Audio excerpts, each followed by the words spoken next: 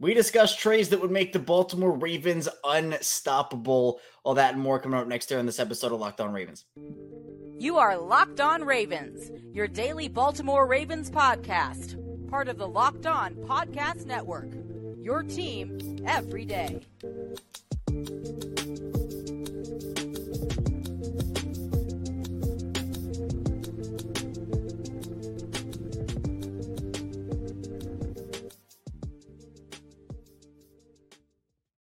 Welcome into another edition of Locked On Ravens, your daily Baltimore Ravens podcast. I'm your host here with you, Kevin Ostreicher of Ravens Wire, coming at you from the Locked On Podcast Network, your team every day. As always, thank you so much for being here and making us your first listen each and every day here on Locked On Ravens. We are free and available, whether that is in audio form anywhere you get your audio podcasts or in video form on YouTube. And today's episode of Locked On Ravens is brought to you by Game Time.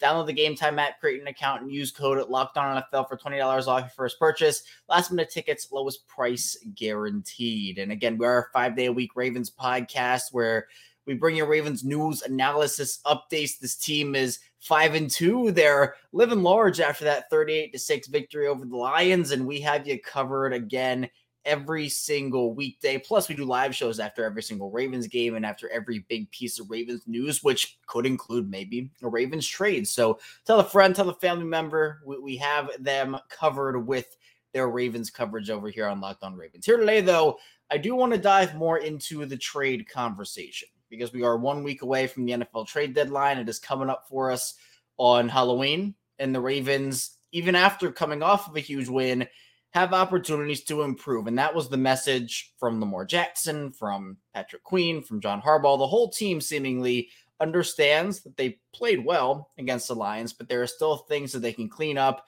things they can improve. And that mindset is dangerous in a good way, good dangerous for the Ravens as they look to continue their momentum. So we're going to talk about some players the Ravens could add that could potentially make them unstoppable offensively, defensively, some big splash moves they could make. Then we'll get more into the Ravens and Lions game, talk about how the Ravens offense found their stride a little bit in that Week 7 win. And then we'll get into a Lamar Jackson conversation because there's been some conversation about Lamar and some people starting to backtrack a little bit. So we'll talk about Lamar. We did it yesterday about the MVP race, but we'll do it a little bit more in a little more detail today. So let's talk about some trades here. The trade talk is always fun, right? I think for me, with this Ravens team, they have a window, as every team does. But there are a couple of different windows that you can look at with this team. Because with Baltimore, they're going to have some decisions to make this offseason with some of their young talent, right? Especially on the defensive side of the ball. Patrick Queen, Justin Madubuike, Geno Stone, Malik Harrison. Those are all guys in contract years on the defensive side of the ball that you're going to have to look at and maybe lose one or two of them. I'm sure that the Ravens would love to have all 3 or 4, depending on where you kind of rank Malik Harrison in this back. But Geno Stone is the NFL's interception leader right now. Justin Madubuike has 5.5 sacks. Patrick Queen playing lights out football. They have a window. And I'm not saying that the Ravens, they have to win this year or they're done. Obviously, they've done a great job of drafting and developing at certain positions. And even if they were to lose 1 or 2 of those guys I just listed, they'd be okay. But this window of, oh, well, you have all these guys on rookie contracts right now, and they're balling out in contract years, it's going to become a little expensive to retain those guys. So if you want to make a splash to add a guy this year in a league that has so much parity right now, every team has had bad losses, Ravens included. Obviously, we've talked about them here on this show. But every single team this season has what you would classify as a bad loss. So if you were the Ravens, where would your need be? I think for me, and this is something I've talked about, for me, I think the positions that get brought up are cornerback, edge, running back, wide receiver, offensive line. To me, I think corner would be the one that I'd go after. And we kind of talked about this a little bit yesterday. I did both here on Locked On Ravens and on Bleacher Report. I think that with the Ravens and what their depth situation is at other certain positions, I think they're okay running back wise. Now, Keaton Mitchell, John Harbaugh gave an update, said that he's week to week from what it sounded like, I'm not trying to put words in John Harbaugh's mouth. From what it sounded like, probably doesn't have that good of a shot to play this week, but they're going to take it week by week and see how it goes. Saquon, Derrick Henry, those guys would make the Ravens unstoppable on offense, right? Those would be those big splash moves offensively. Now, the Giants, the Saquon deal doesn't seem to be happening. I don't think the Giants will trade him. It'd be awesome if the Ravens were to make a move for Saquon, but I just don't think the Giants want to move him. Derrick Henry does seem like the more realistic option there. And what would it take to get a Derrick Henry? We just saw Kevin Byard traded yesterday from the Titans to the Eagles. It seems like the Titans are embracing tanking a little bit. Now, I don't want to accuse or anything, right? But they're moving off with some of their veterans, and I think embracing a rebuild is what I'll say. I'll word that a little better and say rebuild instead of tank. But I think that Derrick Henry could be had for a decently solid price. And we talked about Derrick Henry with Mark Clayton last week. So that would be something to monitor.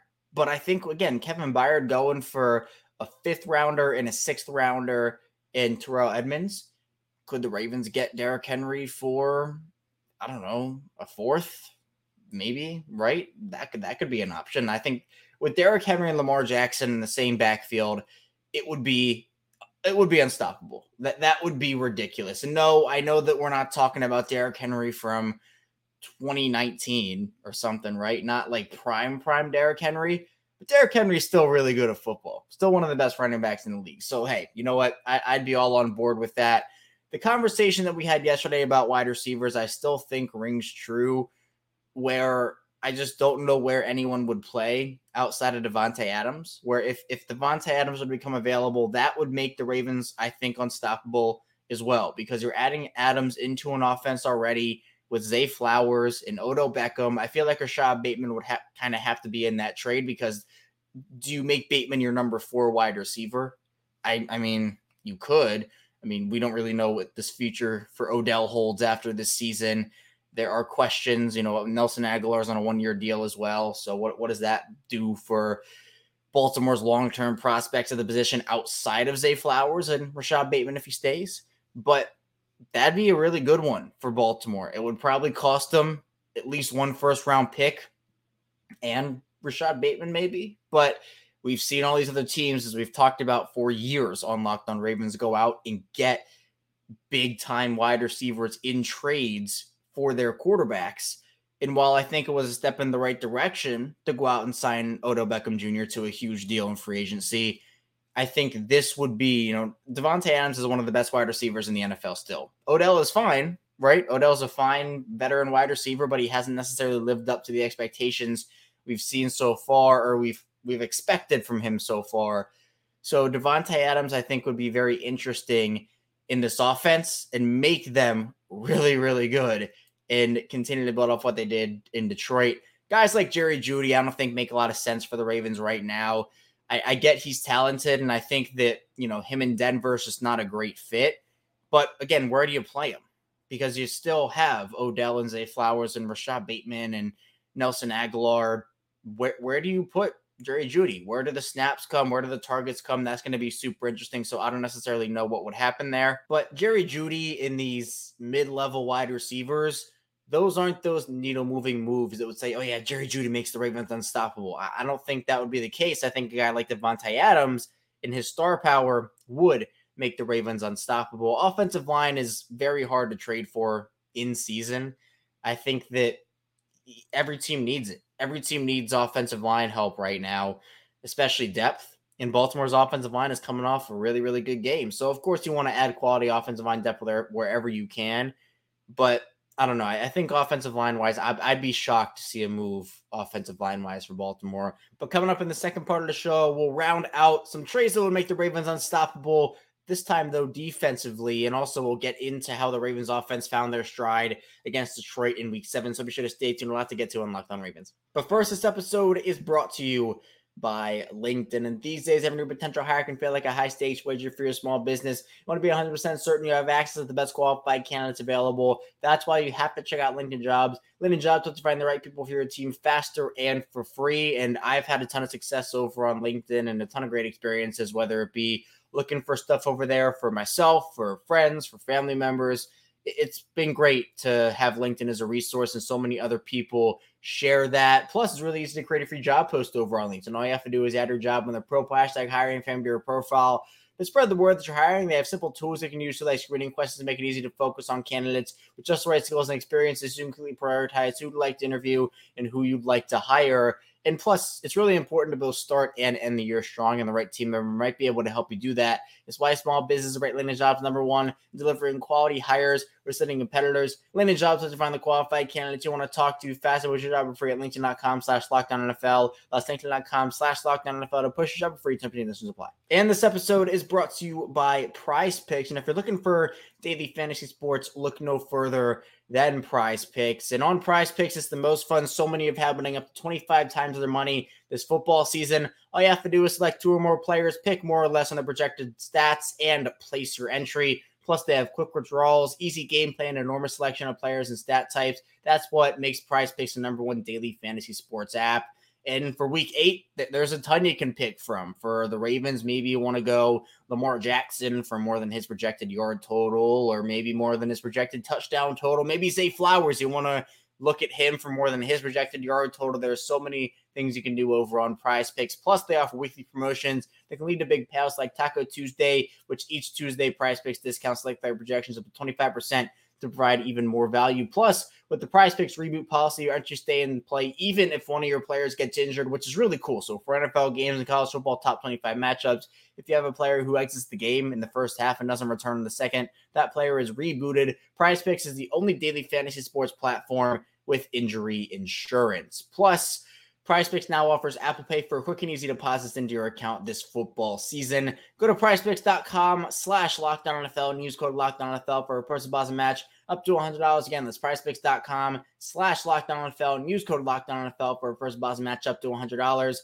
Prize Picks, daily fantasy sports made easy. We're back here, our second segment of Locked On Ravens. Kevin Oestreicher is still talking with you here, talking trades. We're 1 week from Halloween, which means 1 week from the NFL trade deadline. And we talked offensively in that first segment about trades that can make the Ravens unstoppable. But I want to focus defensively in the second segment. And I think that's honestly where I'm focusing more for the Ravens anyway, because we talked all offseason about the Ravens' biggest needs. And really what popped up was corner and edge. And we talked about that for months and months and months. The Ravens have a lot of late signings at both those positions: Jadeveon Clowney, Kyle Van Noy, Arthur Millette, Ronald Darby, Rock Ya-Sin even, who wasn't as late, but still after the draft.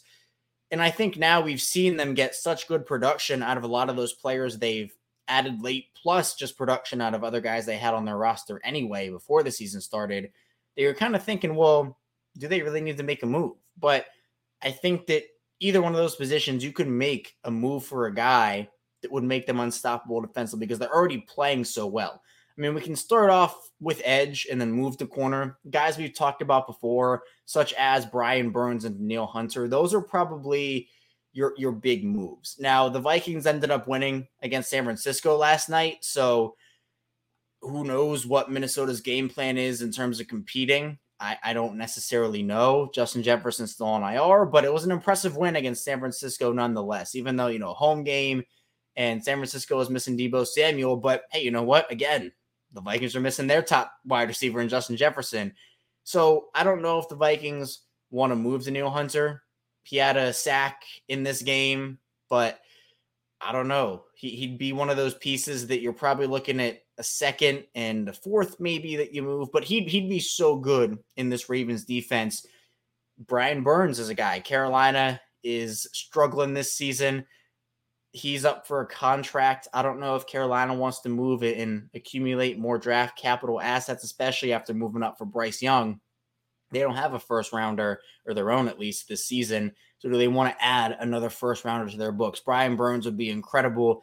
Again, those are those needle moving moves. You could talk about other edge players like a Chase Young or a Derek Barnett or those types of guys, but they're not moving the needle. The unstoppable moves, they'd have to move a needle in that direction. And I just don't think that a guy like Derek Barnett or Chase Young does that, but Danielle Hunter does it, and Brian Burns does it, where you're giving up that premium draft capital. You're making a splash if you're the Ravens. And this could be the year to do it. Again, we saw them make the move for Roquan Smith last trade deadline, where I don't think a lot of people expected them to part with a second round pick plus a fifth rounder and a player for him. But I think we've seen the Ravens start to do things that we haven't really seen over the course of their career, something we've talked about over the past couple of days with the void years. That was something the Ravens never did. And now they're doing it with multiple different contracts, chopping off years on deals and adding this and getting rid of that. They're doing a lot more contractually, but then also being more willing to part with the draft capital. I don't know if that would extend into the Ravens being willing to part with a first rounder or even multiple first rounders for these guys. But with the Ravens edge depth situation right now, I feel a lot better about it, where if they weren't to make the move for an edge guy, you still have Jadeveon Clowney, you still have Kyle Van Noy, right? You still have a lot of solid options overall. But there's no doubt that Brian Burns would become the best pass rusher on this team. Danielle Hunter would become the best pass rusher on this team. And that makes it scary, I think, for other teams, because Clowney's playing so well. Van Noy is playing so well. Owe came back and had a major impact. Hopefully Baltimore gets David Ojabo and Tyus Bowser back at some point. I know John Harbaugh said yesterday there wasn't really any updates or resolutions on that Bowser situation, which is something to monitor. But I still think that'd be really good for him. But I think I'd kind of focus on corner, which is something I talked about yesterday, again, both here on the show and on Bleacher Report, because the Ravens love 3 cornerback rotations plus a healthy guy in the slot. I will take it back again to the Marlon Humphrey, Brandon Carr, and Jimmy Smith, Marlon Humphrey, Marcus Peters, Jimmy Smith. This would be like, again, Pat Surtain would be the big needle moving move, right? Like that would be, oh, boom, you're trading a first rounder, probably multiple first rounders or high level draft picks for an all-pro, Pro Bowl level corner to put next to an already all-pro, Pro Bowl level corner in Marlon Humphrey. Plus you have Brandon Stevens, who's playing incredible football. These are those big-time, like top 10, top 5 players of their position moves that would make this defense unstoppable with the way they're already playing, with having Marlon and Roquan Smith and Patrick Queen and Justin Madubuike and Kyle Hamilton and all these guys, right? They're balling out already. But if you add another player, and it's not just for depth, like I don't want to say, oh, Pat Surtain would be a depth piece. Like obviously he wouldn't be. But let's say Marlon has to miss some time again with an injury, or Brandon Stevens goes down.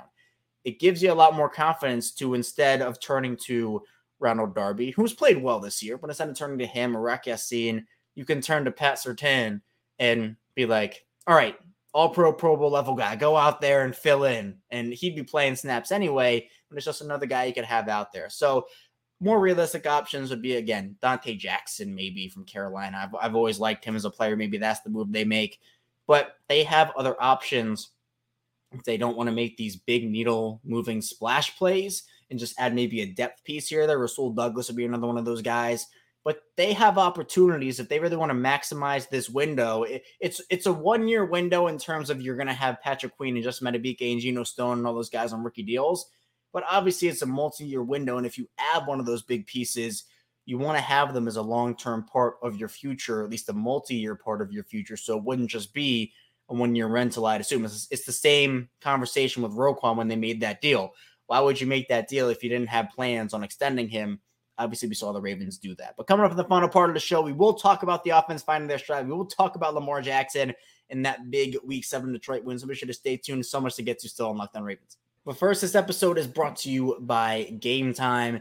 And there have been plenty of times where I've had frustrating ticket buying experiences. Sometimes I wasn't sure if the seats were good. Sometimes I couldn't find last minute tickets. And sometimes there were just no good deals in general. But you shouldn't have to worry about that when you're buying tickets to your next big event. Game Time is the fast and easy way to buy tickets for all the sports, music, comedy, and theater events near you with killer last minute deals, all-in prices, views from your seat, and the best price guarantee. Game Time takes the guesswork out of buying tickets. And in the Baltimore area, Baltimore obviously traveling to play Arizona this upcoming week in Week 8, but they return home to play the Seattle Seahawks in Week 9, so you can look into Game Time to get tickets for that. They have a ton of concerts in the area as well, which is awesome. Plus, Game Time is great because they have last-minute tickets, flash deals, zone deals, plus it's easy to find and buy tickets for every kind of event in your area.